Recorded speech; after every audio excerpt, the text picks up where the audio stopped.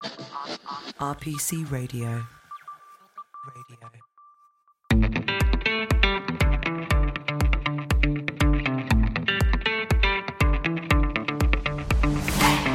Hi and welcome to the Work Couch podcast, your fortnightly deep dive into all things employment.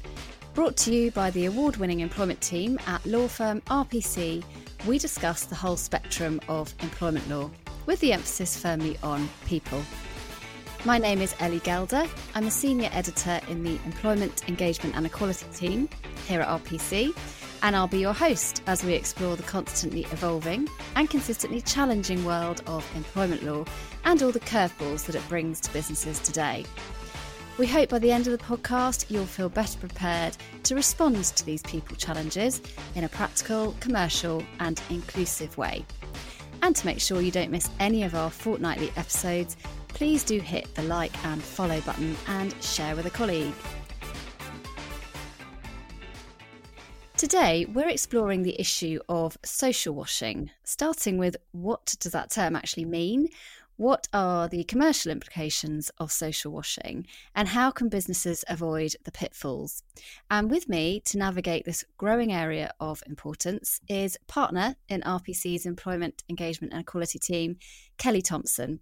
And conveniently for this episode, Kelly is also RPC's ESG lead, and she frequently advises clients on their various ESG requirements.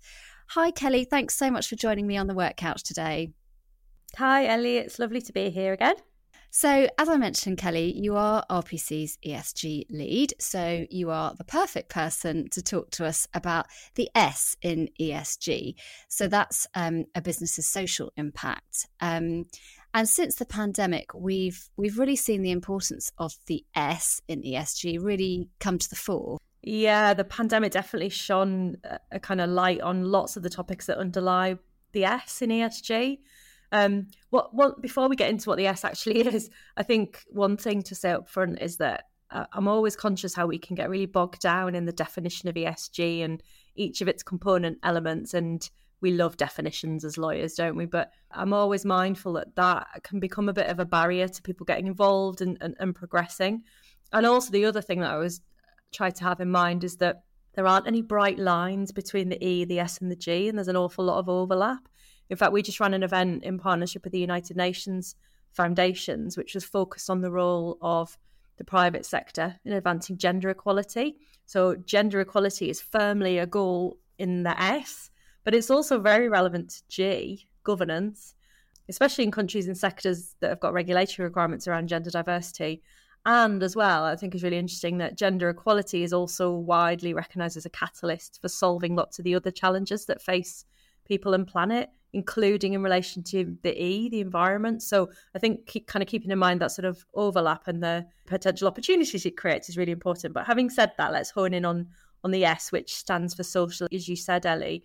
And I kind of think of this as about really the relationships that an organisation has with different groups of people and the responsibilities that the organisation has to those different groups of people. And like every kind of ESG consideration, really, an organisation's approach to and its kind of impact in that S sphere is borne out by policies and also by strategic decisions and day-to-day practices. And that's something we talk a lot about on the Work Couch, isn't it? It's the sort of power of the day-to-day practice and intervention.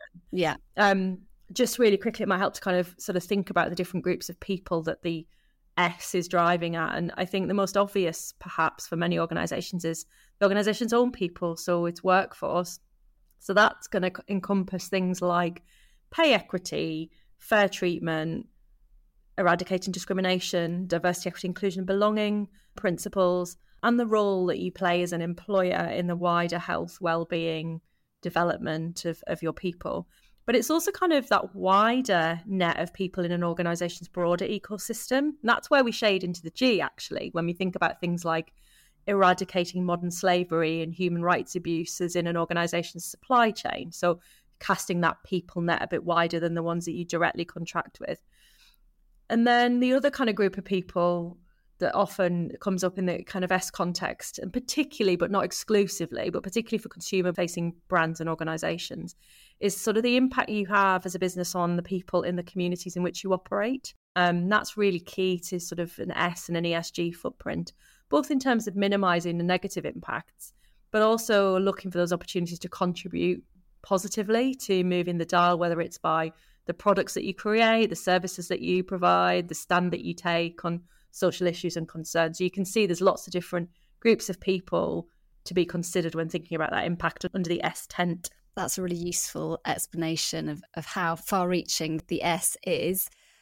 So what are the commercial drivers? Because we always like to look at the commercial angle on the work couch. So what are those drivers for businesses to engage with the pressing social concerns of the day? Yeah, and I think it is important to engage with the commercial drivers because so often we talk about the moral drivers, which are really important and are often the key driver for businesses and individuals actually in making change here. But unless we engage with the commercial drivers, there are some people who may not come along on that journey, who may not agree that it's the place of the business to be thinking about the kind of moral driver and all of that side of things, but may be persuaded by the commercial piece or may want to contribute to it through a commercial lens. And that all of those different lenses are really important. But from that commercial point of view, there's like a multi-pronged set of commercial drivers, really. And the interesting and challenging thing is that they're sometimes in conflict. So just to sort of throw some at the wall, we've got, shareholder activism and pressure. And there's been various reports of that sort of driver in recent months, often actually against organisations addressing social concerns, so backlash against ESG initiatives, although not exclusively. There's the demands of employees and future talent, and there's lots of really compelling research that younger generations in particular are increasingly making employment decisions that take into account whether their values align with those of the organisation. But I will also say a bit of a caveat there, don't assume anything, because there's also research that suggests that older generations of employees perhaps more committed to certain environmental causes, for example. So it's not always what might seem like an obvious equation. There's drivers around regulatory and legal obligations, lots of examples of that, around pay transparency, increasing regulatory pressure and scrutiny across lots of different sectors focused on non-financial measures and kind of cultural behaviours. There's consumer pressure, which I sort of mentioned just briefly just now. But, in a social media world, it's never been easier for your customers and consumers to vote with their voice as well as their feet and their purse. Conversely, putting a more positive slant on it, there's that business driver that if you can engage authentically and in the right way with social concerns, that can be a driver of brand value and even revenue. And then, they're sort of stepping back from it. Companies are citizens, right? They don't operate outside the ebb and flow of social mores and social movements. So there's an increasing awareness in lots of organisations that staying silent on pressing issues of the day isn't necessarily a neutral act. So you can't always stay out of the discussion, if I can put it that way. And I mentioned before the United Nations Sustainable Development Goals, they're essentially a call to action for all of us, including for profit organisations, to look at the part that they can play to moving the dial towards a more sustainable planet for all of us. And so lots of organisations, certainly lots that I know, have aligned behind those goals or similar initiatives. And so the business driver for them is in part about turning those pledges into real life action and tangible change. And many of us are familiar with the term greenwashing. So that's when a business makes a claim about its eco-friendly efforts, but it doesn't actually back those up. So tell us what social washing means, which is a relatively new term in the ESG space. Yeah, I think it's a concept that sort of took off in terms of vernacular in the last few years, but I haven't heard it that much until probably the last 6 months to a year. And essentially, social washing is kind of the practice of trading off perceived or advertised social credentials that aren't actually reflected in the way the business operates. So you put a black square on your social media or hashtag BLM after the murder of George Floyd, but you have no people of colour in your leadership roles. You might be accused of social washing. Or you sell rainbow flag adorned pride merchandise, but you have a bullying problem in relation to your trans employees. You might be accused of social washing. And it's like greenwashing, which you mentioned, Ellie. It's about essentially profiting from what you say or what you project without backing it up with what you do when no one's watching or when no one's buying. So it's sort of a disconnect between what a company is putting out externally and how it actually approaches that issue in practice. Yeah, exactly. And there's an article in Harvard Business Review that kind of captures a really good lived example of the sort of disconnect we're talking about. And it talks about an employee who had an increase in her responsibilities. She thought that extra work merited recognition. She applied for a promotion, but she was told that the person who needed to approve her promotion didn't have time to consider it. They were too busy working on the company's response to racial injustice, police brutality. And she, as a Black woman, felt, hang on a minute, there's some hypocrisy here. I'm asking for my work to be recognised. And the quote from this individual, I think, encapsulates it. She said, "I found it ironic that senior leadership prioritised their public image when internally they dismissed or ignored the very Black voices that they claim to care about. It made the gesture of solidarity feel like a slap in the face." So that's what, as a business, you don't want to be in that place for all the obvious reasons. Yeah, that really brings it home. So what are the potential implications then for a business where it is apparently engaged in social washing? Yeah, so there's that adverse impact, like with that individual example we just talked about from the Harvard Business Review article. So that impact on how your people, your customers, your investors, how those different stakeholders perceive your brand. And that can be really massive, actually. So failing to appreciate that risk is sort of danger zone. I don't know, Ellie, if you saw the gender pay gap bot in 2023. Yeah, which kind of beautifully illustrates it. And it was this bot that was set up with a really simple mission that said, if you tweet about hashtag International Women's Day 2023, I'll retweet your gender pay gap. In other words, if you tell me yours, I'm going to show you yours, and you might not like it. So, and I just thought, it was very much illustrating this point of, like, if you are going to seek to benefit from a statement about how much you care or how much you do in a space, then you need to have understood that you've got data that backs it up and looked at that. Kantar published some research at the back end of last year that said, on average, across sectors, 52% of people globally said that they'd seen or heard false or misleading information about sustainable action taken by brands. So there's a worrying sort of trust issue there around social washing and greenwashing, and you kind of see the immediate potential adverse impact on reputation. And we all know that reputation feeds into profit, business longevity, market share. Rep Risk did another piece of research, because we love research on the Work Couch, and they're an ESG data science organisation, and they found a really interesting connection between greenwashing and social washing. That 55% of greenwashing risk incidents globally also have a social component. And they said that the same research looked at what was the most common social washing kind of issue. And in both the UK and the US, it was human rights abuses and corporate complicity. Diversity was also a key issue. So 18% of social washing issues in the US, 11% in the UK, were linked either to social discrimination or discrimination in employment. So that really clear internal-external connection, or frankly, internal-external disconnect. And could a company's claims about its social credentials also prompt scrutiny from regulators in the same way we've seen that's happened with greenwashing? Yeah, and I think we'll increasingly see that, and actually in some quite new and novel ways. There was a really interesting case I heard about recently in the USA involving the SEC, that one of their regulators, essentially this company had disclosed in its regular kind of reporting risk factors related to its workforce. And there's nothing unusual there. You know, many businesses that are reliant on their talent know that, you know, retaining, motivating that talent is a key part of being a kind of sustainable and successful business. And essentially this company had recognised in their reports that much of their success, as I said, depended on their ability to attract, retain, motivate those qualified and skilled people. And so conversely, they recognised that if they were unable to do that, it might negatively impact their future performance. So kind of, okay, nothing controversial or unusual in that. But where they came unstuck that I thought was really interesting was, according to the regulator, the SEC, the company didn't have the necessary controls and procedures in place to collect and analyse employee complaints of workplace misconduct. And that the company's disclosure committee, when they were coming to put out their public reports around the, you know, for the market, around their performance, they didn't analyse those complaints for disclosure purposes. So essentially there's kind of that disconnect. So just to be clear, as I understand it, I don't think there was any suggestion that there was any kind of systemic underlying issue within the workforce. The issue was recognizing and disclosing the potential market risk of workforce issues arising, but not also ensuring that systems were in place to assess workplace issues and disclose those appropriately. So again, that disconnect. We're saying to the market X is important, but we don't have the systems to ensure that we are ensuring X happens. How much do you reckon that company settled that claim for with the SEC, Ellie? Well, I'm thinking it's probably not a small sum, given we're talking about the financial sector. Is it as much as the million mark, or $35 million? Wow.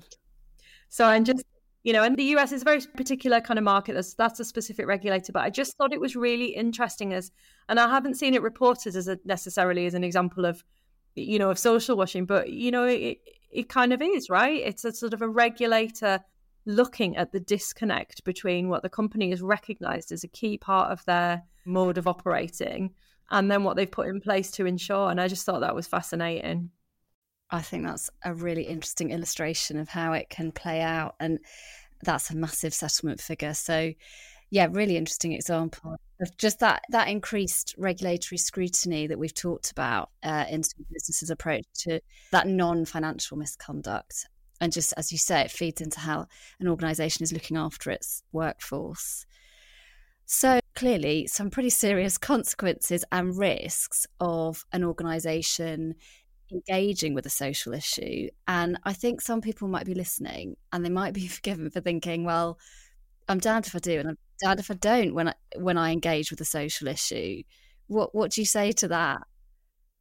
Yeah, I can totally understand that perspective. And I do think, let's be honest, there is a potential innate tension in this. There's no point in us pretending otherwise, because I think if we pretend otherwise, we're sort of giving the message that, well, this is all really easy. And if you don't think it's easy, it's something wrong with you. It's not. There is an innate tension. If you're a business or a brand, you often need actually to proactively engage on certain pressing social concerns of the days. And there are loads of good and ethical drivers at play. For example, you ask your employees to bring their whole selves to work. But how can you do that if you're saying to them, oh, by the way, the issues that are affecting you outside of work, they cannot infiltrate the workplace. By the way, bring your whole selves to work, but not those challenging issues. It just doesn't connect. Many businesses know they've got a diverse customer base. They know they've got to create products and services that speak to that diversity, or they're not catering to the needs of their customers.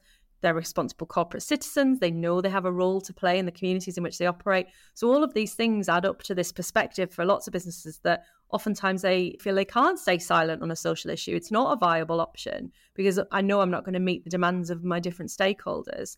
And that creates similar risks as social washing does: profit, market share, reputation, business longevity. So there is a tightrope to be walked. And I do empathise with that tension. It's not always an easy equation to solve, to be honest. So how can businesses try and resolve that innate tension that you've just described? Yeah, $1 million question, $35 million question, isn't it? And it is, how precisely you strike that balance obviously will vary, kind of business to business, issue to issue. But I do, and I've spent a lot of time thinking about this, but I do think there are some key kind of anchor points that can help to sort of steer you when you're navigating those risks, those obstacles and opportunities. And the guiding principle for me is that old adage of like deeds, not words, which is a really familiar concept in relation to diversity, equity, inclusion and belonging. But I think it's applicable more broadly to these sorts of issues under the S. And because I'm a total nerd, as you know, Ellie, I made a little acrostic for an article I was writing on this. So starting with the letter D, right? I think a key point is like demonstrating what your purpose is beyond profit. And let's be really clear, profit doesn't have to be a dirty word. Businesses have shareholders and employees, and you need to make profit to be able to invest and to do all that good stuff and to fulfill your corporate sort of objectives and requirements.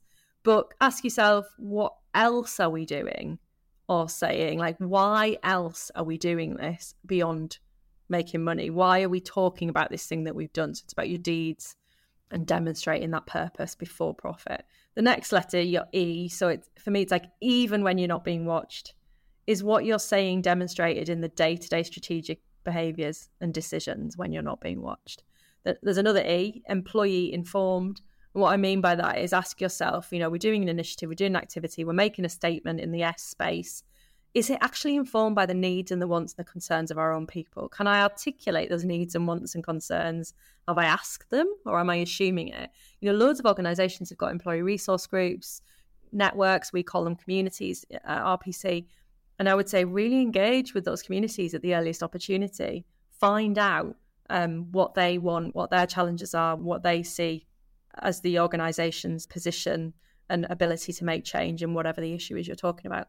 Next letter, indeed, is D, data backed. And we love a bit of data in the ESG space because really it helps to sort of demonstrate your commitment and be able to measure your impact with the action that you take. So you measure, you test it, you refine your intervention so that you can make sure that you are increasing that impact. Going back to that gender pay gap example that I mentioned, I think that's quite a good test. Like, would your initiative, your activity, your statement, would it pass the gender pay gap bot test? And then the last letter indeed is S, show me the money, from that brilliant film from my childhood. How are you using your spending and investment power to further the goals to which the activity speaks? Because money talks, right?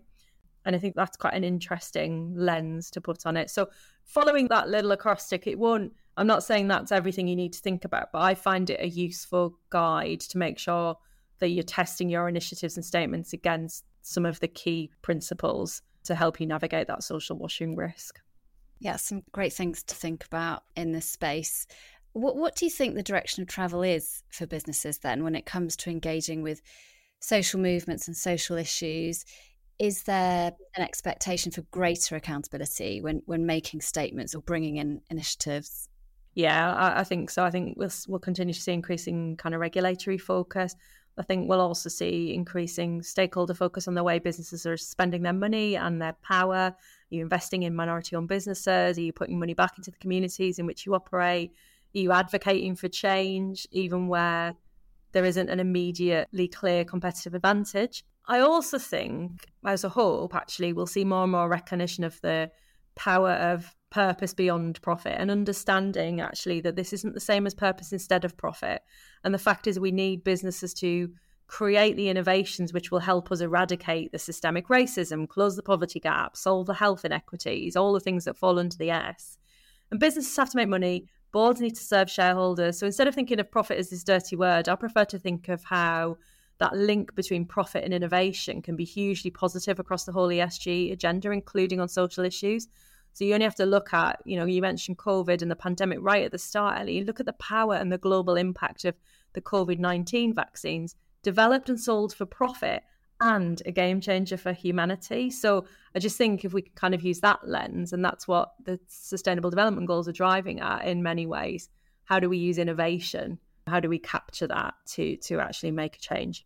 Absolutely. I think that's a really positive point to end on there.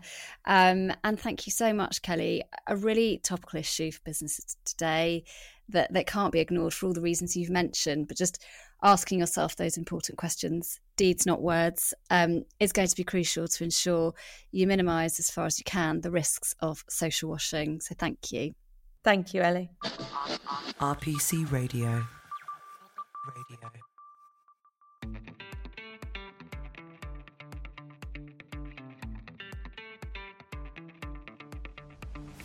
If you would like to revisit anything we discussed today, you can access transcripts of every episode of the Work Couch podcast by going to our website, www.rpc.co.uk/theworkcouch. Or if you have questions for me or Kelly, or perhaps you've got suggestions of topics you'd like us to cover in a future episode, please get in touch. You can email us at theworkcouch@rpc.co.uk. We'd love to hear from you. Thank you all for listening, and we hope you'll join us again in 2 weeks' time.